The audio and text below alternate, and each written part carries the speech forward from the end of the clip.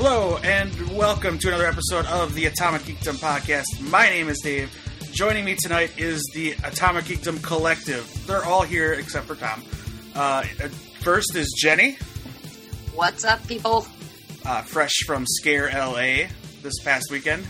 Or wait, how's it said again? Called again? Scarella.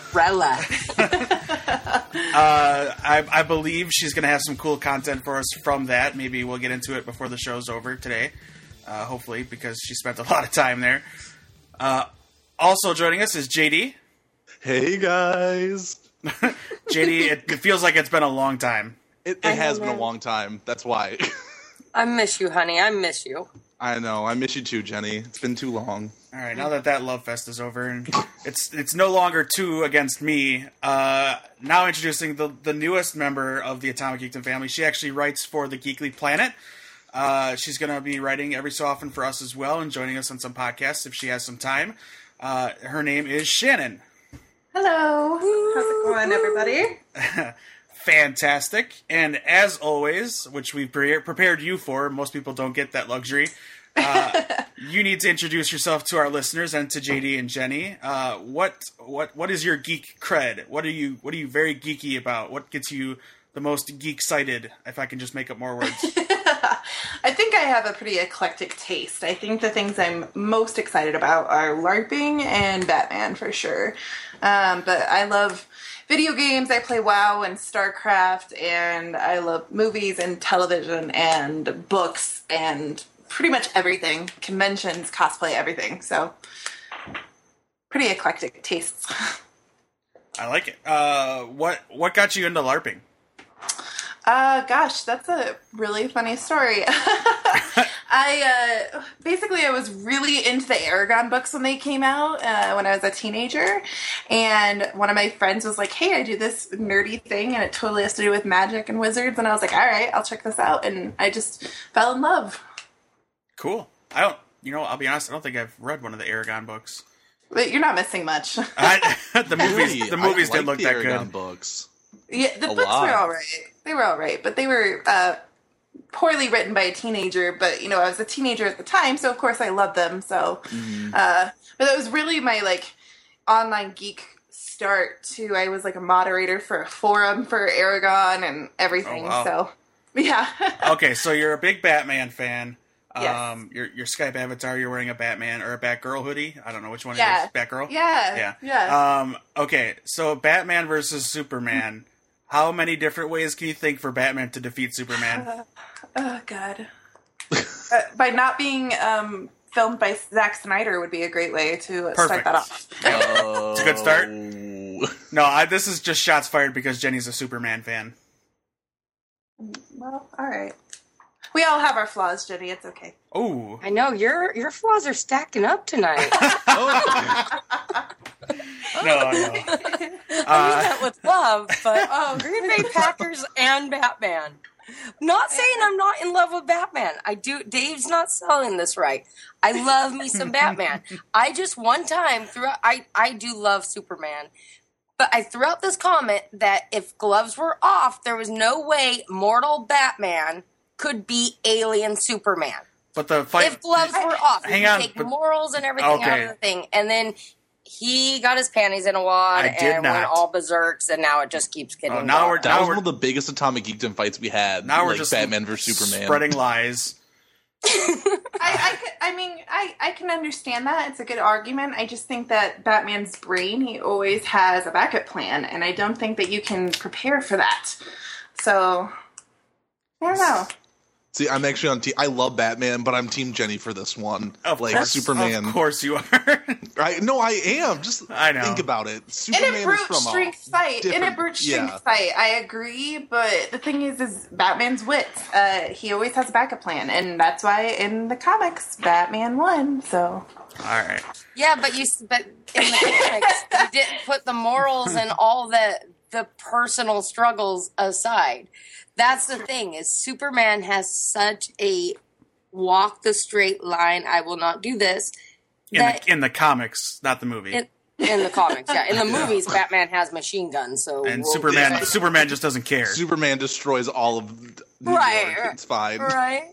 Yeah, Metropolis is completely gone at this point. But all I'm saying is you take a guy who he's still amazing. I'm not saying Batman's not amazing. He just has really fancy toys and a clever sense of using them. Superman, on the other hand, can fall from another galaxy and smack on Earth and still be okay. He can shoot lasers from his eyes. The list is ridiculously long of what Superman can do to kill Batman. Unless Batman... That's all I was saying. I want them to be Justice League BFFs and just be happy, but Dave just can't take it. He just can't handle that. Because all Batman needs is this one shiny stone, and it's all over. See, yeah, that's. But how's he going to get that shiny stone? Superman's so boring. He is like he can do everything, yes. but it's like a rock that is his flaw. Like of everything in the world that could be his flaw, it's a rock. Like that's my one comeback for him. Is just I don't know. He just never got my flaw. If you follow the movie, all you got to say is Martha with Batman. So. Yeah, I was about to drop real low for Batman, but I didn't say anything. I would like to be friends with everyone. It's a good thing the Snyderverse doesn't count for anything. So true that. All right. Moving on. On to things I do love me some Batman though, and I really, although Batman vs Superman was really horribly written. Like it might be one of the worst written superhero movies of all time, and that's saying a lot with Daredevil out there. Not the TV show Daredevil, but Ben Affleck and Robin. Daredevil. Yeah, and Green Lantern. Bad. It was bad. But with that being said, really, really like Ben Affleck as Batman, and I like Superman. I like the actor. I like everything about that. I just want them to get a good writer and make sure that I don't even care if Snyder's a part of it. Just make sure he doesn't have all the control. He needs a parent to slap his hands when he's being a bratty kid. Yes. All right, let's segue into tonight's topic. Suicide Squad came out this past week, and it's a very polarizing topic on Twitter and the internet and Rotten Tomatoes especially because of the reviews it's getting from official professional movie critics and the reviews it's getting from people that are fanboys or online fans or comic book geeks like ourselves. I know Jenny and JD have not seen it. We're not going to actually talk about Suicide Squad, but we're going to kind of talk about what critics and fanboys, like what their relationship should be, what it is, and all of that tonight. What, I guess, when you read a movie review, what are you looking for these days? Like, what are you trying to get out of that movie review, JD? For me, I want an unbiased opinion of whether the movie is worth my time or not. Yes. What if it's a movie you already know you want to see?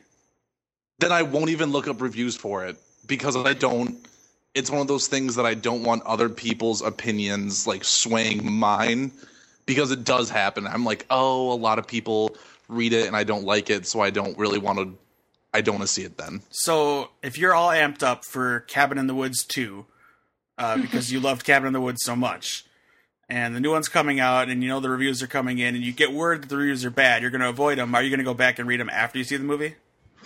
Yes, I do want to see what other people think of the movie. I just want to make my own opinion first. Sure. That makes sense. Before I let anyone else make it for me. Smart. What about you?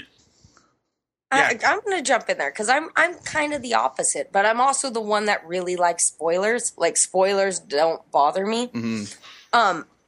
I want to hear what people have to say, and because here, I guess probably a good starting point is what makes a critic, right?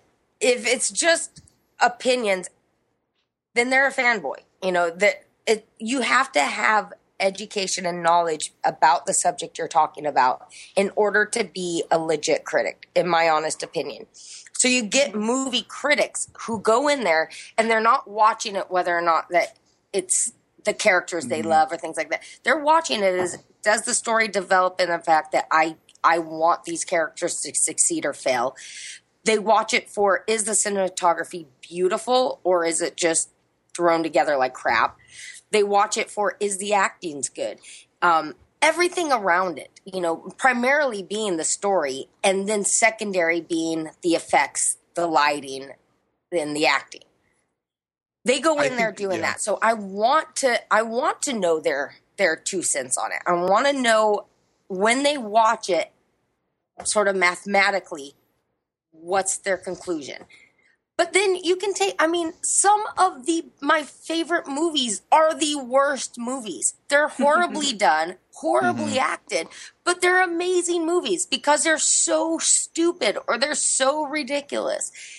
And if a critic watched them, the critics, are going to rip it apart. Hands down. So you have to know what you're going into when you read a critic's review and then you read fan base reviews. I think that's my biggest problem with critic reviews is instead of going into a movie like wanting to watch the movie for fun, they go into a movie looking to find out what's wrong with it and pick it apart. It's kind of like that mindset that like I want to find everything that's wrong instead of enjoying this movie and seeing if I liked it kind of deal. I don't know that I agree that they're looking for what's wrong with it, but they are going to be critical of it because that's exactly their job. I don't really read reviews of movies before I go see them ever. If there's like an overwhelming wave of this is really bad or this is really good, sometimes I'll look at a couple just to see if I can see what they saw when I go see it. But for the most part, I really won't read them until after.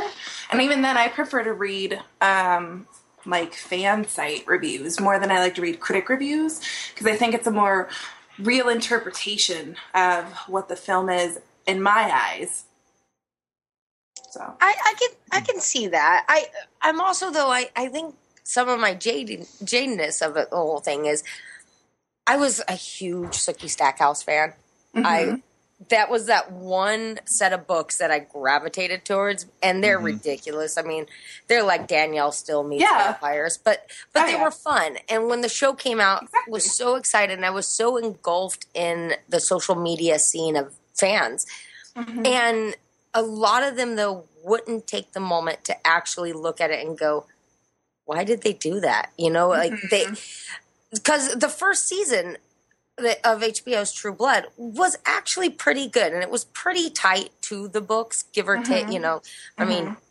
Spoiler alert: Jessica doesn't exist in the books, so there and the whole tribunal and all that. It's like, what is this? Because it's about a small town waitress. Right. And now you've got this big Hollywood junkyard scene, and I don't know. I'm like sitting there going, I love this, and I know they're going somewhere with this, but this is a bit cheesy, right?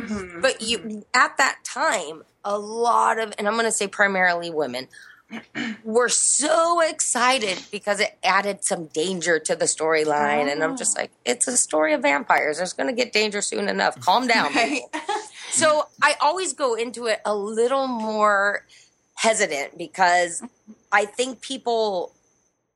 it's like you can never, if you have kids or, your parent or what have you, yours is always the best and they can never do no wrong. That's not always the case. And I think flaws definitely need to be brought out. And I think the best flaws are brought out by the people that truly love the genre or the story. That's fair.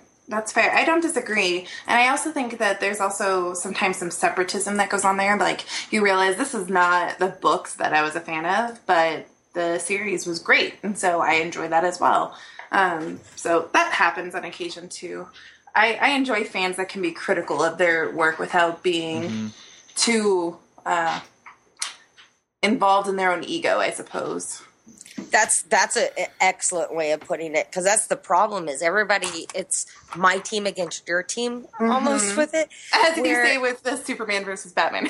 Exactly. But there is that middle ground where you can look at it and go, okay, this story plot is really stupid, but maybe they're leading up to something that it's going to pan out to actually be, we'll look back at it and it'll be good. So you've got to have confidence and trust in the creators. And I think the problem, especially when it comes to critics and with fans, is when you don't have that overwhelming confidence to let them do their thing and see how it pans out. Because there have been a lot of really great television, really great books, really great movies that if you only watch the first 20 minutes, you're like, this is stupid. But then you get to the end and you're like, that's the most amazing thing I've ever seen. Right. But if you never gave it a chance, you would have never gotten to that surprise, you know? Right. Yeah, definitely. Well, and I think that's a lot of what has happened with a lot of, well, with like, especially with Suicide Squad. I don't want to talk too much about it, but I know a lot of people have had backlash to Leto's Joker. And I think you have to give characters a chance to evolve. I think it's a really modern interpretation of Joker. Like if Joker was written today, it's very possible he would be Leto's Joker. You just have to give characters a chance to evolve in the same way that people do. The Captain America we all know and love today is not the same Captain America that was written. There are some intrinsic values that are still the same, but I mean, a lot of things have changed, and you just have to give characters the chance to change with their writers. That, and you've got to let them, every character is different because of the environment they're put in. Yes. Mm-hmm. And that develops because of, like I was saying earlier, the cinematography or the colors used in a scene or the darkness of the plot. Mm-hmm. If you took Leto's Joker and dropped him into, you know, the Nolan pieces, it would not work because his whole appearance is very neon and flashing. Whereas exact opposite too is if you take Heath Ledger and put it into this, it totally wouldn't work because he's so muted, you know, in comparison that you have to let the environment tell you if the character. It's a really great point. It's a really great point. What do you think, Dave? I totally agree. That was a lot of very smart opinions. I loved it. I just was sitting back and listening. Okay, so basically the definition or the line has to be drawn of, well, critics are critics. They're not fans. They don't get emotional. They're not emotionally invested in. They may enjoy these characters, but when they write up about their movie, it has to be typical. They have to take that out of it. Just like a sports journalist can't be tied to one team. They have to write about all of the teams and not be biased. When a movie critic is also a fan of just movies. That's probably why they got into the business, because they enjoyed watching movies in general. They loved that medium. They loved that art form. So when they sit down to watch a movie and they're actually working and writing a review of that movie, they're not looking at, well, did they nail Batman? Like, is this the Batman that's from the comics, or is this the same Batman that we saw in the Nolan movies, or was Michael Keaton better? They don't care. They just want to see a well-performed character on screen in a story that makes sense, that goes from start to finish and is not all over the place, and it's not a boring movie or just a flashy movie. What I think gets lost is a movie like the Fast and Furious movies, which are just popcorn movies. It's not meant to make sense. It's not meant to necessarily be an intellectual masterpiece. It's just meant to be an action, fun ride, thrill ride. And still, those tend to get... We had that argument, like, on this podcast about that when Mad Max Fury Road came out. I mean, people loved it and they hated it. And you had critics, you know, praising it, and then you had non-critics going, that was the worst movie I've ever seen, and vice versa. But again, it was made for eye candy. You know, you can't go into it wanting it to be an Oscar award-winning piece. You know, you just want to see shit blown up.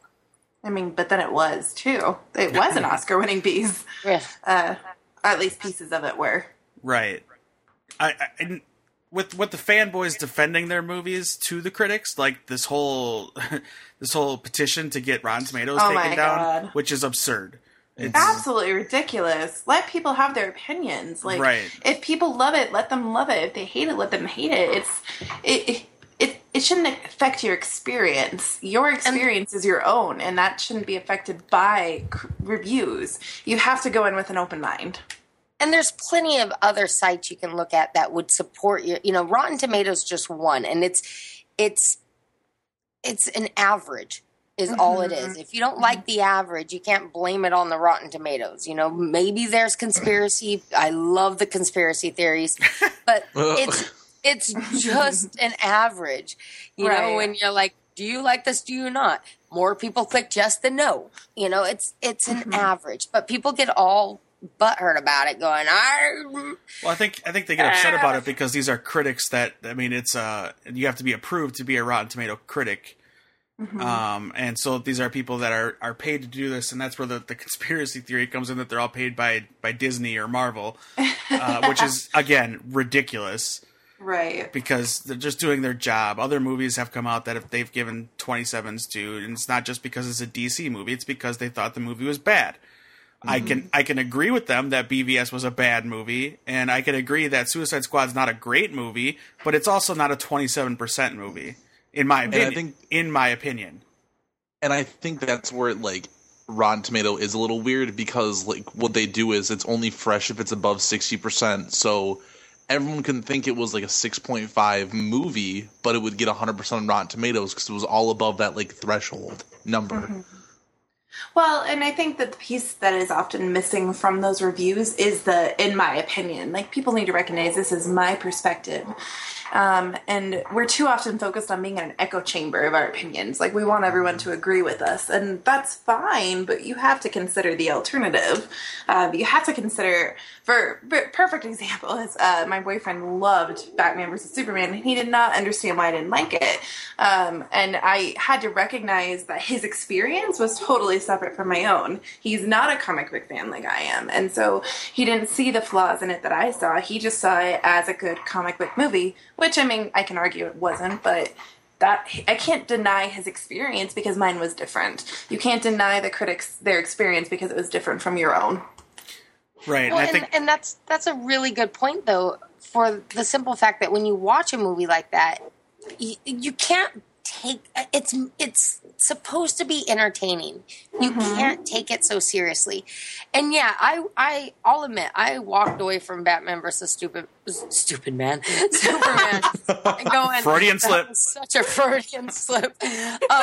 Because and this is more of a critic side than a fan side, because I really wanted it to be good. And, everybody goes, well, were you, because of your expectations, is that why you didn't like it more? And I'm like, no, I think that's why I probably liked it more than I actually did.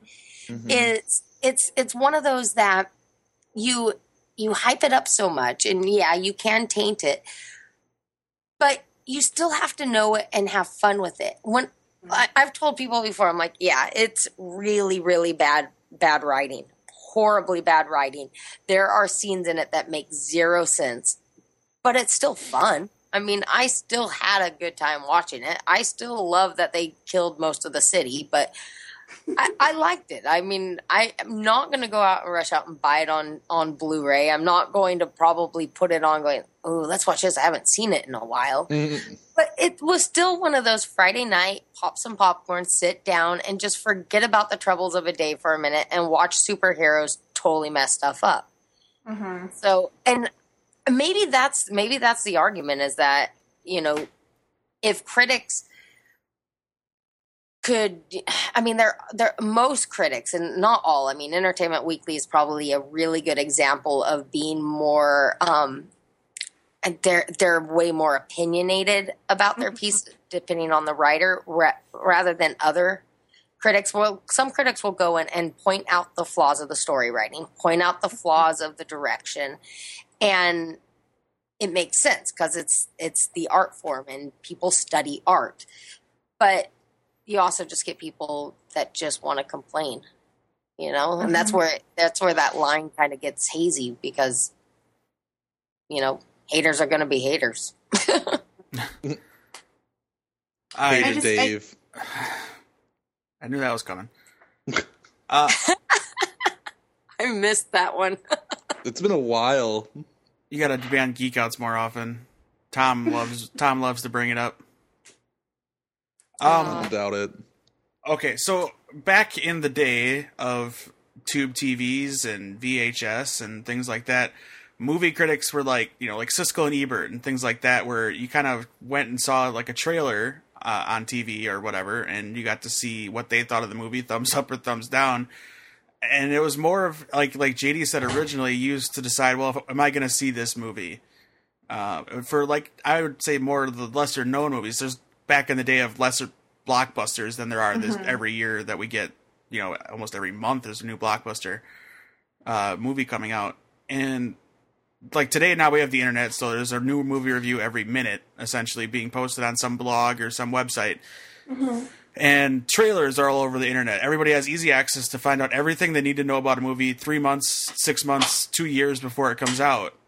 So there's less of that need for the movie critic to inform before the movie comes out. But yet we still have a lot of smart people making or writing movie reviews because, again, there's a need for it, and they have a love for film, and they want to tell people what they think of the movie. And again, it gets lost on the fanboys that these are just one person's opinion on the movie, and their list of their favorite all-time movies probably wouldn't make everybody's top 5 or 10. And you look at the Academy Awards, like the Oscars, and most of the times the movies that win are movies that people haven't ever seen. Like, they're just, I didn't see that movie. I was too busy seeing, Furious 7 or whatever. Right. I keep going back to that franchise because it's so popular, and I don't understand why, but...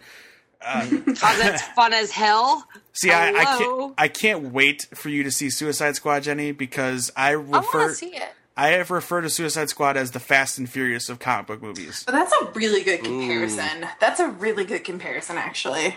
And that's kind of what I'm expecting out of it. Like, I'm not expecting, Dark Knight Rises. That was an intelligent comic book movie, in my opinion. Well, not on the Rises. The Dark Knight, maybe. Yeah, there you go.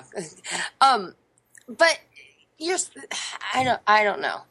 I think Dave brings up a really interesting point in the fact that critics used to play, I think, more of a role than they do now. Because a lot of times what happens now are movies that are coming out that, like, I'm going to go see it no matter what. Like Suicide Squad, Batman vs. Superman, Wonder Woman. I will go see that opening night. I don't care what anybody says. Because I'm excited to see that adaptation, regardless of if it's good or bad. So I think that critics don't play the same role that they used to. I find if it's a movie I know nothing about, like one that I want to know a lot about, like, the build up to 10 Cloverfield Lane, which there was really none because the trailer came out a month before the movie came out. I was eagerly searching information because I love that universe, that Cloverfield style of movie. Shaky cam. Not so much the shaky cam, but like the viral marketing behind it. Sure. Just not knowing anything about it, all we had was this little trailer, this teaser, and that was it. And so that was exciting. And so when the reviews started to come in, I wanted to avoid them because I don't want spoilers. I wanted to be excited when I sat down to watch this cool new movie. But if it's a movie I know nothing about, like, and I just don't care, like, it's not tied into a Marvel universe or a DC universe or whatever, or like Jurassic World, because I'm going to go see that anyways.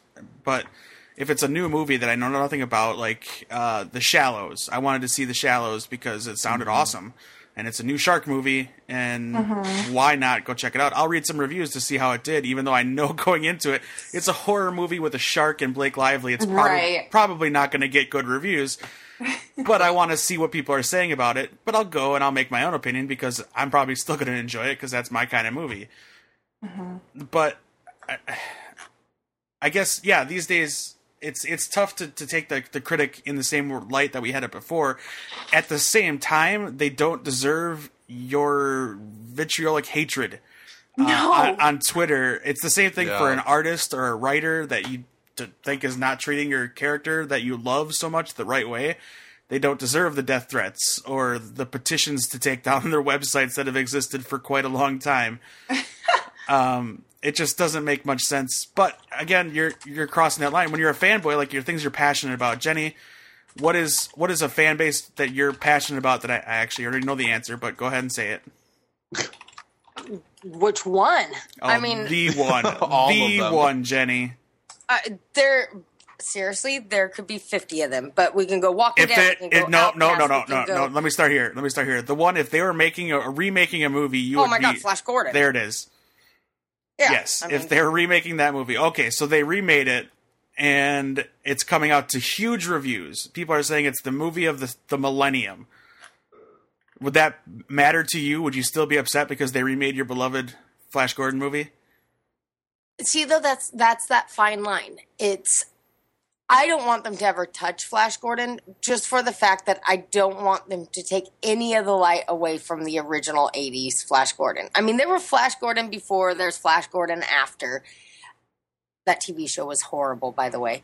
But the one in the 80s with Max von Sydow, with Timothy Dalton, it's so cheesy and so amazing, and it can't be redone because the reason why it's so awesomely bad is because it was 1980. You know, it's got Freddie Mercury. I can't talk tonight. Singing over everything. I don't want them to touch it because that movie in my eyes is perfect. Now, if somebody wants to take the Flash Gordon story, like who Flash Gordon is, and move it along, because there are hundreds of comic books that they can base a storyline off of. They don't have to do what they did in that 1980s movie. If they took the character Flash Gordon and made this epic movie, I'd watch it. But if they tried to redo Flash Gordon from 1980, hell no, hands down, I'd be pissed. Even though the critics are all saying it's amazing.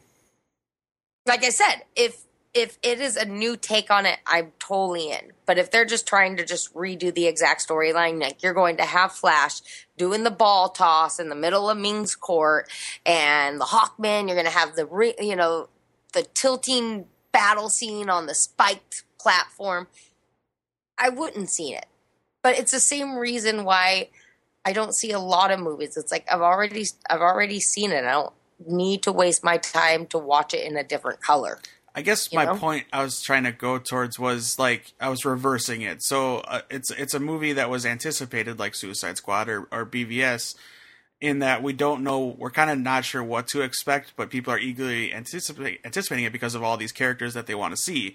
And before we get a chance to see it, critics are already bashing it and tearing it apart. But as a fan, you're still excited because you haven't experienced it, and then you're defending it on, the various sorts of social media because you love these characters so much that this critic whose job is to sit in a theater, watch a movie, and then write their feelings and thoughts and opinions. Dave, you're not going to like my answer on this because I don't know anything about the Suicide Squad. I know who Harley Quinn is. I know the Joker, obviously. I don't know anything about any of the other characters.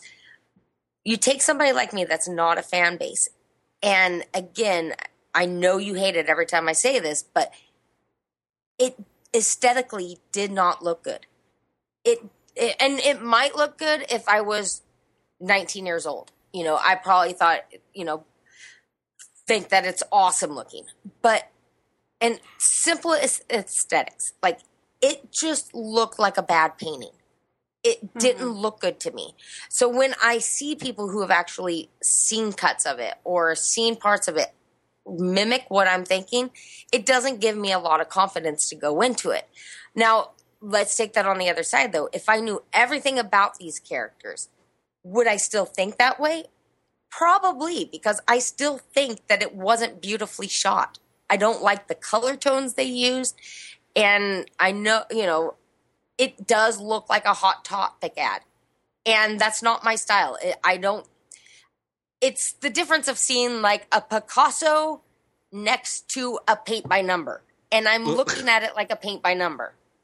I think they could have made it a beautifully cool movie, and it looks cliche. So I read those reviews, and it makes sense to me. But I don't have blinders on either. I don't have the love for all the different characters to blind me on that. I'm just going by what I'm seeing.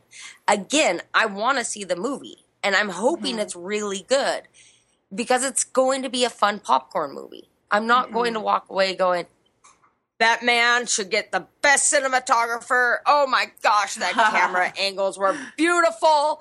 I love what they did with the costumes and the threading and just the reflection of the lights. I'm not going to do that because I'm going to go into it knowing that people are going to just be blowing shit up. That's that fine line with being a critic and not being a critic, is that you've got to take a critic's point of view of what they see as mathematical and not passionate. And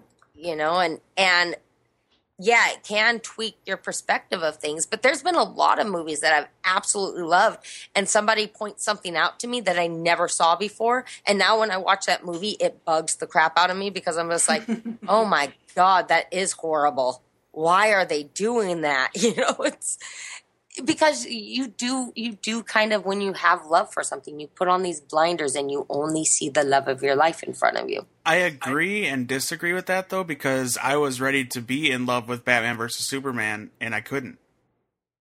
Well, because it was bad. Exactly. Though my favorite character, my favorite team is being born right before my eyes. The Justice League is right there. I've got Wonder Woman finally, Superman and Batman. All three of them are on the same screen. And I should be having the time of my life in the movie theater. Yet I'm uncomfortable, uneasy, and just disappointed in what I saw. I was entertained to a point after the first viewing, because then I was able to just watch it, not as the diehard fan. I was able to just watch it and enjoyed it a little more. And the Ultimate Edition is a little bit better than the theatrical version. But at the same time, I couldn't just hide behind the fanboy blinders and say this, like it's like the prequels, the Star Wars prequels. I can't say those are good movies, even though I love Star Wars to death.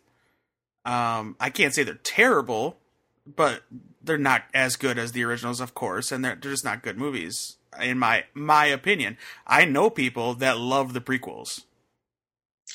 But there's reasons, and there's reasons they love it, and there's reasons why you hate it. There are parts when you're sitting there looking at it going, why is Jar Jar Binks on there? Jar Jar Binks is ruining this scene. But then there's other people that are like, oh, I like the little comedy, added. I don't want a really serious sci-fi movie. I want a little fun. I want to remember it, laughing and having a good time at this movie, and it's so dark and serious. Both reviews totally accurate. I think that's like what makes a fanboy's reaction okay or not okay is recognizing, as I said before, that everybody's experience is different, and recognizing that just because I didn't like this movie doesn't mean that everybody else should hate this movie. Right. And having that ego that I know Batman better than anybody, and I know how Batman should be represented better than anybody, and my way is the only right way. That's what makes a bad reaction. That's what makes people send out death threats and ask Rotten Tomatoes to be taken down. Like that's what makes a bad fan. Well, and it's that classic saying, pick and choose your battles. Now, if Rotten Tomato came out and was just ripping apart everything about the movie, but just unprofessionally, like a vindictive rant, then yeah, I'd be on that same page of like, they need to go down. That's uncalled for. Sure. But they're not. They're doing their thing. But you get these people that don't understand that the best things in the world are oppositions. Like you learn from the things that, in order to be happy, you have to have some pain now and again. It's kind of that mentality that you don't have to agree with them, but you have to at least see and try to walk in their shoes for a few minutes. And that, you can take that from movies across every aspect of your life. And as we know, especially in this modern day with social media, there are a lot of people that are socially retarded to that fact, that they haven't learned or incapable of learning that debate is good, but viciously attacking is not. I'd like to ask, okay, of these two movies, which one would you think is the higher rated on Rotten Tomatoes? This is just kind of a side thing. I was looking at something because I was getting ready to ask you guys a different question, but I saw this list on Rotten Tomatoes. Which would you say is the better movie? Again, your opinion: Superman Returns with Brandon Routh, or the first Batman movie from 1989 with Michael Keaton? Well, the first Batman movie, no. What do you think? Oh, what opinion of what one's better out of the two? Right. Actually, you know what? Let's not do the Batman one. Let's keep it strictly Superman. Superman Returns or Man of Steel?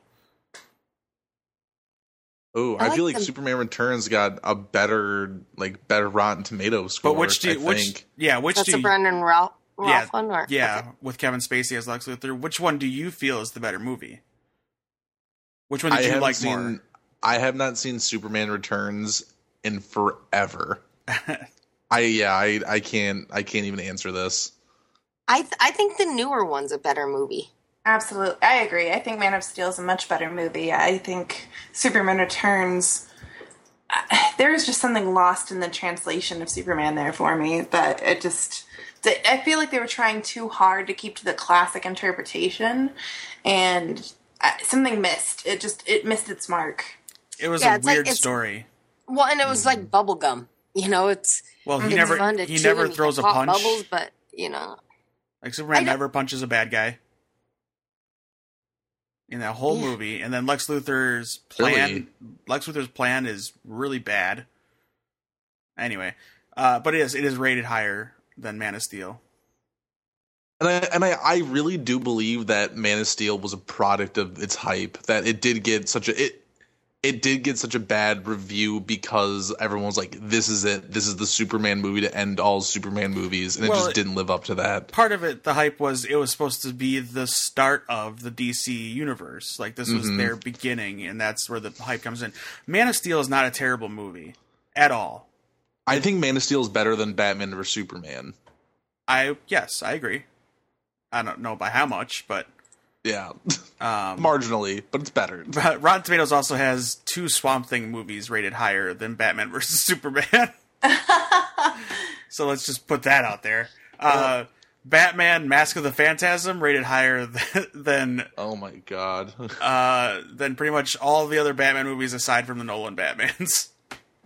I don't understand why people let critics' reviews ruin their own experiences. That's where I get lost. I'm like, why do you care? If you enjoyed the movie, that's what matters. The only time I care whether or not another fan enjoys my movie, or the movie I like, not my movie, is that it will get it more funding. Like, the thing I was happy about that people have really enjoyed, or not everybody, but a lot of people really enjoyed Batman vs. Superman, is that meant that it would provide fuel in the engine of the DC universe to hopefully propel it towards something better. Mm-hmm. That's the only time I care whether or not somebody else enjoys the movie, is honestly, when it comes right down to it, economics. But otherwise, why do you care? Why does it matter? I can sit right next to you and we can find something else to watch, but it's not going to affect my viewing and my opinion and my interpretation of the film. So why does it matter? It's a very good point. I do agree with that, but I also believe that, like, critics have, because of, like, how, like, reviews are done, that, like, movies want to get good critic reviews so more people will go see them, that things are changed specifically for critics, or to make it a better reviewed movie sometimes, just to make it, like, more well-rounded. That's fair, but a critic's never gonna, like, post an addendum and be like, you know what? This fanboy threw a fit, and so I rewatched it, and he's totally right. Everything I said was wrong. Yeah, the movie was absolutely. great. Like, that doesn't happen. So what do you think is going to happen once you throw a fit? What good is going to come from that? Mm-hmm. But I think that's the problem, though, is that it's how people react. If you get one side that is being just a baby about the entire situation, it's going to make that situation look worse. I mean, look at what happened with the new Ghostbuster movie. I honestly, like, the trailers looked really bad. And I'm like, all right, I'm hearing the movie's actually pretty fun. But I loved it. It was fantastic. That's what I've heard. But the thing that turned me off on going to see it in the theater is what's his name's complete rant about how you guys haven't even seen the movie. And yeah, I'm like, it totally turned me off because he was in defending it, right? He did it so unprofessionally that it was just gross. And I'm like, why would I want to see someone gross made, which I have a feeling then is probably going to be gross, because if the creator is gross, then their work is probably gross, you know? And it's a stupid way to look at it, but that thought kind of enters your mind when you see somebody do that, you know? When you see somebody go into like a review intelligently and like, I can understand why people really like this movie. These are the flaws I see. you know, and they don't insult the other people who had the opposite opinion. But the moment it's especially somebody who's a part of the making of whatever you're talking about, hands down, it taints everything. I mean, and that's totally fair. I think that's the one exception to when you should care about reviews is when you were involved in the creation of it. But I just meant purely from a viewer's and fan standpoint. I cannot wrap my mind around why people care so much that they try to take a website off the internet. Like, and you know that's futile. Like, you can't honestly believe you're going to get Rotten Tomatoes taken off. All you're doing is giving them more, like, attention. Yeah. Publicity, like, yeah. As if they needed more, but there's more. Right. Okay, what I want to do now is to kind of have some fun, now that we're kind of done talking about how just crazy this whole world of being a fanboy and movie critics and all that is. Basically, the moral of the story is enjoy what you enjoy. Don't let other people taint what you like. And then also let other people do what they're doing. It's their job. They're doing a job. They're not being paid by a studio to tell you that your movie is the worst movie ever made. That's just how they feel. It should not affect your viewing experience, even before you see it or after. But what I want to do is I want a movie from each of you that you think people widely don't like or critics don't like. And I want to see what it says on Rotten Tomatoes about your movie. Oh, gosh. So, do we want it to be, like, decade? Like, all... Like, whatever you want. Okay. Yeah, just a movie you know that is not widely popular, either by people, like, fans or critics. It doesn't matter. But we still like it, or no? Yeah, I kind of... do Star Wars Episode 1. Like Star Wars Episode 1. Like a guilty pleasure. Okay. All right, Star Wars Episode 1. It does not find that movie. No, I'm just kidding. It does not exist. Just the movie does not wiped exist. away. Please. Who wants to go first? I'm looking up Phantom Menace, so you can keep listing them so I can... Jupiter Ascending was one that I actually kind of liked a lot. Ooh. That's a tough one, buddy. Yeah, I don't know why I liked it, but I did. And no one did. I'm the only person in the world who liked it. All right. Jenny, you got one? Roadhouse. Oh my gosh. Of course. Absolutely. That movie's great. The movie's amazing. It's got the Sways in it, man. Wow. Can't go wrong with Swayze. They don't have Roadhouse? How They don't really? have, on Rotten Tomatoes, they don't have Roadhouse? They have... It might have been too old because like a lot of pre-2000 stuff is. Well, they got 1984. They got 1953. Roadhouse 66. They don't have Roadhouse. When did Roadhouse come out? Like 87 or 88? Yeah, Like, it might be too They old have for Rotten Roadhouse Tomatoes. 89. I'm looking. No, they have Roadhouse 89 on there. Dave, There it is. I found it. come on. All right. all right. Stupid spelling error. I didn't put a space between road and house. That was the only thing. They gotta fix their search thing to include everything. Okay. Star Wars Episode 1 is a 55% on the tomato Ooh, meter. Yeah. That's not too bad. But audience score of 60% liked it.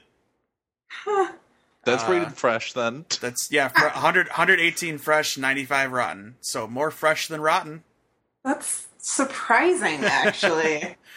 I wonder... I'm sure Jupiter Ascending is like in the teens. I'm doing It Jupiter has to be in Ascending the last. teens. I'm going to save that one for one's last. gotta be the worst. It has to be, and I don't know why I like it.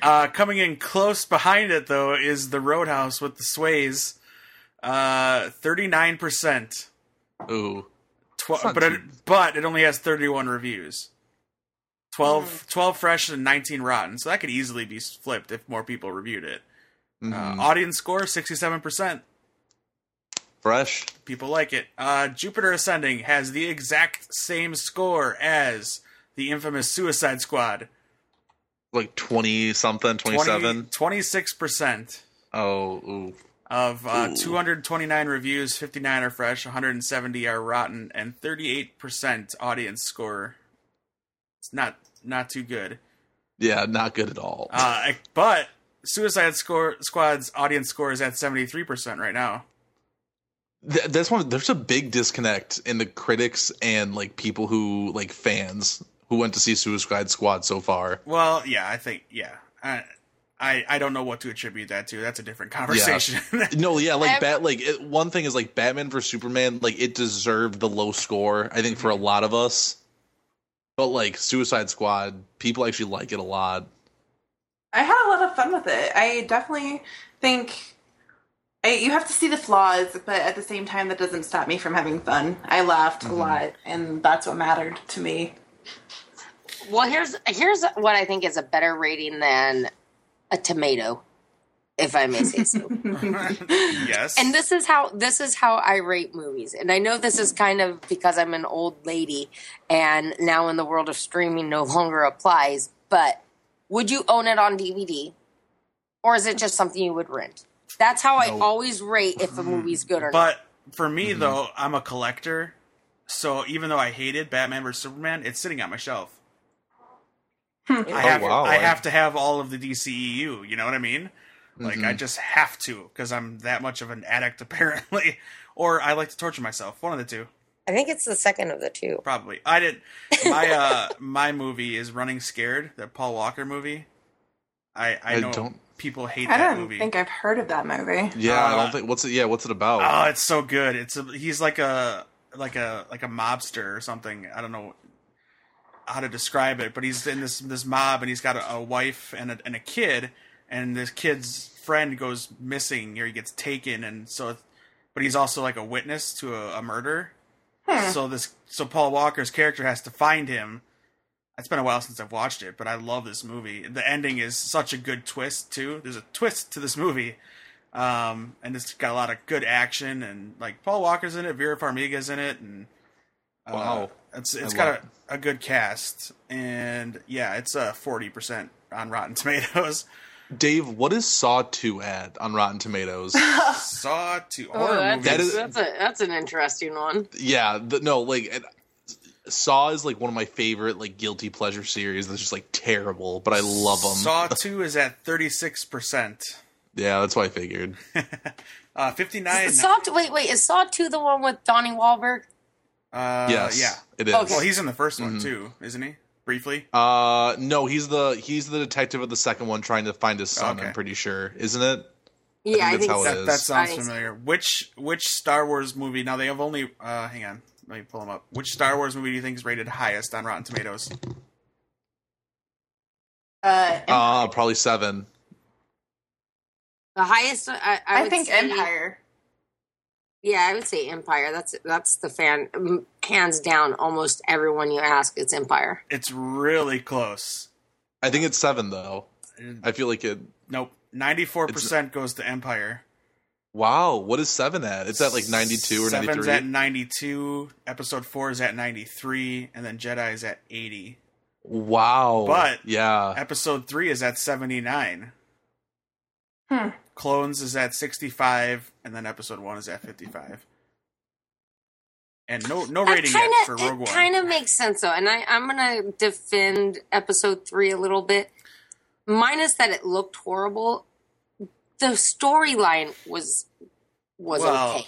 Minus the Natalie Portman thing at the end. But you finally get some really good Ewan McGregor acting in that movie. I'm being serious. I know. But that's what I'm saying. It's like, it was just poorly produced. And it goes back to kind of the whole theme of this conversation is if that movie, if you took the same script, same actors, and you had a different director and you did things just slightly different, that would have been amazeballs. Like, it would have been a good movie. But when you start piling up all the things that went wrong with it, like way too much CGI, the really fast, like it was really slow until the end, and then it's like, we have to cram all this in because we only got 20 minutes left. You know, like there's a lot of issues with that movie there. If they would have been fixed on the cutting floor, like that movie would have been good. It should be known that while Suicide Squad is at 26%, the Star Wars Holiday Special is at 43%, and that is just god awful. The Star Wars Holiday Special was a CBS like TV event. But nobody's getting upset of that bad review because that review does kind of take credibility away from everything. Because Star Wars: The Holiday Special is the worst thing I've ever seen in my life. That sounds awful. I think that's the worst thing anybody has ever seen. You can JD, you should just watch it on YouTube because it's there and just marvel at how bad it is. What could it even be about? It's, they don't have Christmas. There's in Star Wars, do they? It's Life Day on Chewbacca's home planet, and so Nope. he's trying to get. No, you're gonna watch it. You are gonna watch it. I'd rather watch Quicksand. There's oddly some. It's weird- about the same. Watch it and like live stream your reaction to it. Yeah, it's like Periscope it, just like, oh my god. that would be great. How many beers does it take to get through this? Oh yes, Jenny, you That love. should be a new rating system. How many beers Yeah. did it take to get through this movie? Yeah. Yep. Batman vs Superman, a solid 6. Like I need to be It's very. like a 12-pack. Yeah. Jenny, you liked Legend of Tarzan, right? I did, but again, I'm not. If I was a critic, I would have totally bashed that movie. It has a gazillion flaws in it, but it was fun. It was super fun. I mean, Samuel L. Jackson is Samuel L. Jackson in every other movie, and they totally. I mean, Christoph Waltz. I love him, but he was just the classic Christoph Waltz. There were ridiculous scenes in it. There's a 12-pack in that movie. Well, that is just hello. The picture showed up on my screen. I really don't need to see him shirtless all the time. Everybody You do, should see though. him shirtless Yeah, all the time. I was gonna say, That you boy definitely is do, Dave. Insanely Is it huge. Margot Robbie in that movie? Are there any pictures of her? She is. She was. I mean, even her character. Like they did the damsel in distress, but they also made her kind of badass. You know, like like they tried really hard at making it a really good movie, but they kind of stepped on their own toes with their cheesiness. But I felt it worked. It's not so bad. It's good. It's just fun. Like I said, when I was leaving the theater, my boyfriend looks at me and he's just like, "That was the worst movie I've seen in a really long time." Smart man. Smart man. That was horrible. And I'm like, what? I totally loved it. I thought it was so much fun. I walked out of it knowing that those 2 hours I had a great time. Yeah. That was directed by the guy that did all those Harry Potter movies. I had no idea. Really? I think advertisement does a great service or disservice to a movie too. Like I think with The Legend of Tarzan, I didn't realize going into it that they were going so far off the classic Tarzan story, but that's why I enjoyed it, because I was going into it expecting regular old Tarzan origin story, and that's not what it was, and I really enjoyed that aspect. Another great example is Whiskey Tango Foxtrot, which was advertised as a comedy, and that's not what it was. It was a fantastic film, but if you went into it expecting comedy, that's not what you got. Oh, So good I to think know. I have yet to watch Oh, that yeah, I was one. about to say, I thought it was a comedy too. I know, me too. I'm like, what? it's a great film. It's not a comedy. I mean, there's funny parts in it because it's Tina Fey, but it is much more of a like polydrama. Really? I'd highly recommend it, but not a That comedy. changed, it was one of those movies on my list of if it was on TV, on HBO or something, I might stop and watch it, but it didn't. Now I'm kind of intrigued by it. But that's the classic flaw with everything, I think, is that the trailer can make or break you. Yes. And I think that's what destroyed the Ghostbusters, is that trailer looked really bad. I had no desire to see that movie until other people started seeing it and going, you know what, they actually did a good job. And I'm like, oh, all right, Yeah, cool. the first trailer for Ghostbusters.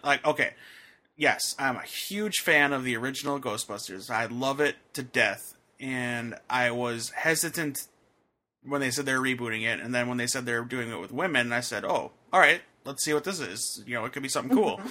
I haven't seen it yet, but I want to still. The first trailer did not leave me feeling very optimistic about it because it just didn't look good. At the same time, I don't judge things by the trailer. I get excited by them, sure, if they're really good. Like, DC has a way, or the Suicide Squad trailers I thought were really well done. And then Marvel has a way of doing really good trailers all the time. But they just do too damn many of them.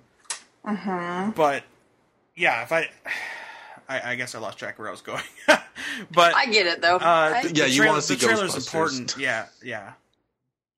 But it's there's gotta be also framed there's right. also movies though where they do the trailer and the trailer looks amazing, and then you go see the movie and you're like, yeah, it was okay, it was good. I'll Yeah. say Has anyone seen Lights Out yet? not yet. Not yet. I've heard It's really good. The other one, Is it? Don't Breathe. I heard that movie's really good.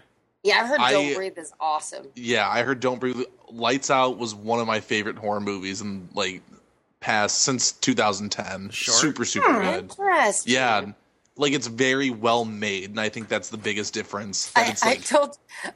crafted well. You saw I the told movie, you or are you talking about the that, like- short? Oh no, the actual like full length movie. Oh, okay. Like yeah, Is the it full length out? movie's awesome. Oh yeah, it's super good. I didn't think know that it this was whole out. conversation brings up a good point too. That like your friends' reviews are always going to mean so much more than a critic's review anyway. Like if a critic tells me go see this movie, I'm like, okay, whatever, I'll wait. But if my friend tells me this movie was amazing and I know we have similar taste, that means so much more. Like hearing from somebody that's not a critic that Whiskey Tango Foxtrot's not a comedy and it's worth seeing is more impactful than a trailer or a critic. Yeah, I Absolutely. I'd say that works Totally both nailed ways. it. Yeah, it totally nailed it. But that's also why this whole stupid thing about let's shut down Rotten Tomato is stupid, because go to the site that you support then. There's got to be a critic out there that sees eye to eye with you. Read their Right. reviews. It's don't go to the ones that disagree with you all the time. If that's what you're Yeah. looking for, but Yeah. No Exactly. one's holding a gun up to your head saying you have to go visit Rotten Tomatoes to look at your reviews. There's nothing's happening like that. I hope. That would be very weird, but Yeah, I'd say there's a lot of people I respect and that I'm friends with on Twitter that are right now currently not liking Suicide Squad, and I'm just Yeah. like, it bothers me because I'm like, did we see the same movie? Because I really enjoyed it, and I I did too. really respect these people's opinions. I'm in the exact same boat, Dave. I feel that exact same way. I know so many people who are just railing on it, and I'm like, man, I had a lot of fun with it. But I understand their opinions. I just don't see eye to eye. It's got to be like even worse because the ones I'm seeing are like about how the Harley stuff is treated and as like a feminist type thing, like that. That would take its own, I think, podcast to get into. yeah, Like, I don't that's want a to get into whole- that. I can't tap into that conversation right now. Next time we do our lady episode with Jenny, and we'll get Amelia and of course you, Shannon, and we'll talk about it. Definitely. We'll get into it. All right, I think that's gonna wrap up our show tonight. Good stuff as always. We'll probably end up talking about this again in the future because it just keeps on happening. Jenny, you did some cool stuff this weekend. I did a lot of cool stuff this weekend. You did some interviews, huh? I did. I've got some audio I've gotta pull apart and What do. But yeah. what can people look forward to hearing? Well, so I missed the opportunity with Elvira, but Oh no! we're working on that. So stay tuned. I might have a trick up my sleeve. Keep your finger crossed. Send good vibes out in the universe. JD and Dave, you definitely want to send good vibes out in the universe. Absolutely, always. But I did get to interview a couple of the NSYNC boys today, which I'm old. I'll just admit it. So NSYNC, I was in college when NSYNC was big, so I was not. I'm more of a New Kids on the Block kind of girl. But I grew up loving Joey Fatone, like my Big Fat Greek Wedding and such. He's like the nicest, sweetest guy ever. So basically, they were there promoting Dead 7 for Sci-Fi. So got just a quick interview with him, which was cool. I'll put up all the audio and the whole interaction. Also met the two guys, the art director and the lead for Halloween Horror Nights at Universal Studios. They basically released the 2 new mazes this year, which I don't know. You guys are all over the country, but if you're into horror, a bucket list item is to come to LA and do the Universal Halloween Horror Nights. It's Hollywood makeup artists doing scary mazes, so it was cool. What about Knott's Berry, the Scary Farm version? Not Scary Farm is fun too, but it's nothing like. I was just joking. Seriously, like you go to there's the handful of things you do in Southern California in Halloween. You go to the Queen Mary because it's the haunted ship, and they put mazes, and it's creepy, but it's like your average haunt. You know, it's got people dressed up as ghouls and stuff like that. Not Scary Farm takes it to a whole new level. Like they put a lot of money into their mazes, and their mazes are really creepy. Then you've got Disneyland, which is if you have little kids, because Disneyland's not scary at all. It's just cool Halloween stuff. But Not Scary Farm, there are mazes that even I don't want to go through again because they freak me out so bad. Really? They do an amazing job. They own the rights to everything. They own the rights to Texas Chainsaw Massacre, to Freddy Krueger, to Michael Myers, to Jason Voorhees. So it's not a cheesy actor in makeup. It looks like them off the screen is in front of you. Like the first time I ever went, we're going through the Friday the 13th maze, and we turned the wrong corner and we ended up behind the wall where you're not supposed to be. And Leatherface is, this was the Texas Chainsaw one. So Leatherface is standing behind the wall waiting to jump out at somebody. We're talking this actor that played Leatherface had to be 7 feet tall and had to be about 350 pounds. And we just stopped dead in our track, and he just sort of points like that way. Like, sorry, we're going. Yep, no problem. Everything is top-notch Hollywood budget type sets. And it's amazing. So they went on today, and this will be more in the article and such, but they talked about the creation of their 2 new mazes, which sound and the little sneak peeks look pretty awesome. They're doing Krampus. So they're turning a part of the back lot into a winter snow scene. And then the big one, which I don't know if they did well in selling it to us, but I'm very intrigued, but they're doing an Exorcist maze. And the way for the reboot? They're doing an old Linda Blair style. Wow. But the entire movie's her on a bed. Like, how do you do a maze about that, right? Through the house, maybe? Well, that's what he said, is like they're recreating the house, so it's almost like the movie posters. Oh, seriously, if they got some girl spider crawling down the stairs, I'm out. Well, and they might. I mean, and they do a lot of cool things. They were talking a little bit about that when they did Crimson Peak last year. They had a lot of behind-the-scenes actors that you would never see, but like, and I kind of remember this, and now I feel bad because I was messing with it. In the Crimson Peak house, when you'd walk by, a doorknob would start twisting. And you're like, oh, interesting. So you'd grab the doorknob, and then the doorknob would stop, and you're like, oh. And you'd walk away, and you would think it's like, mechanical, like it's on like a thing. No, they hire people with monitors that watches reactions, and when people get close, that's when the person on the other side jiggles the doorknob.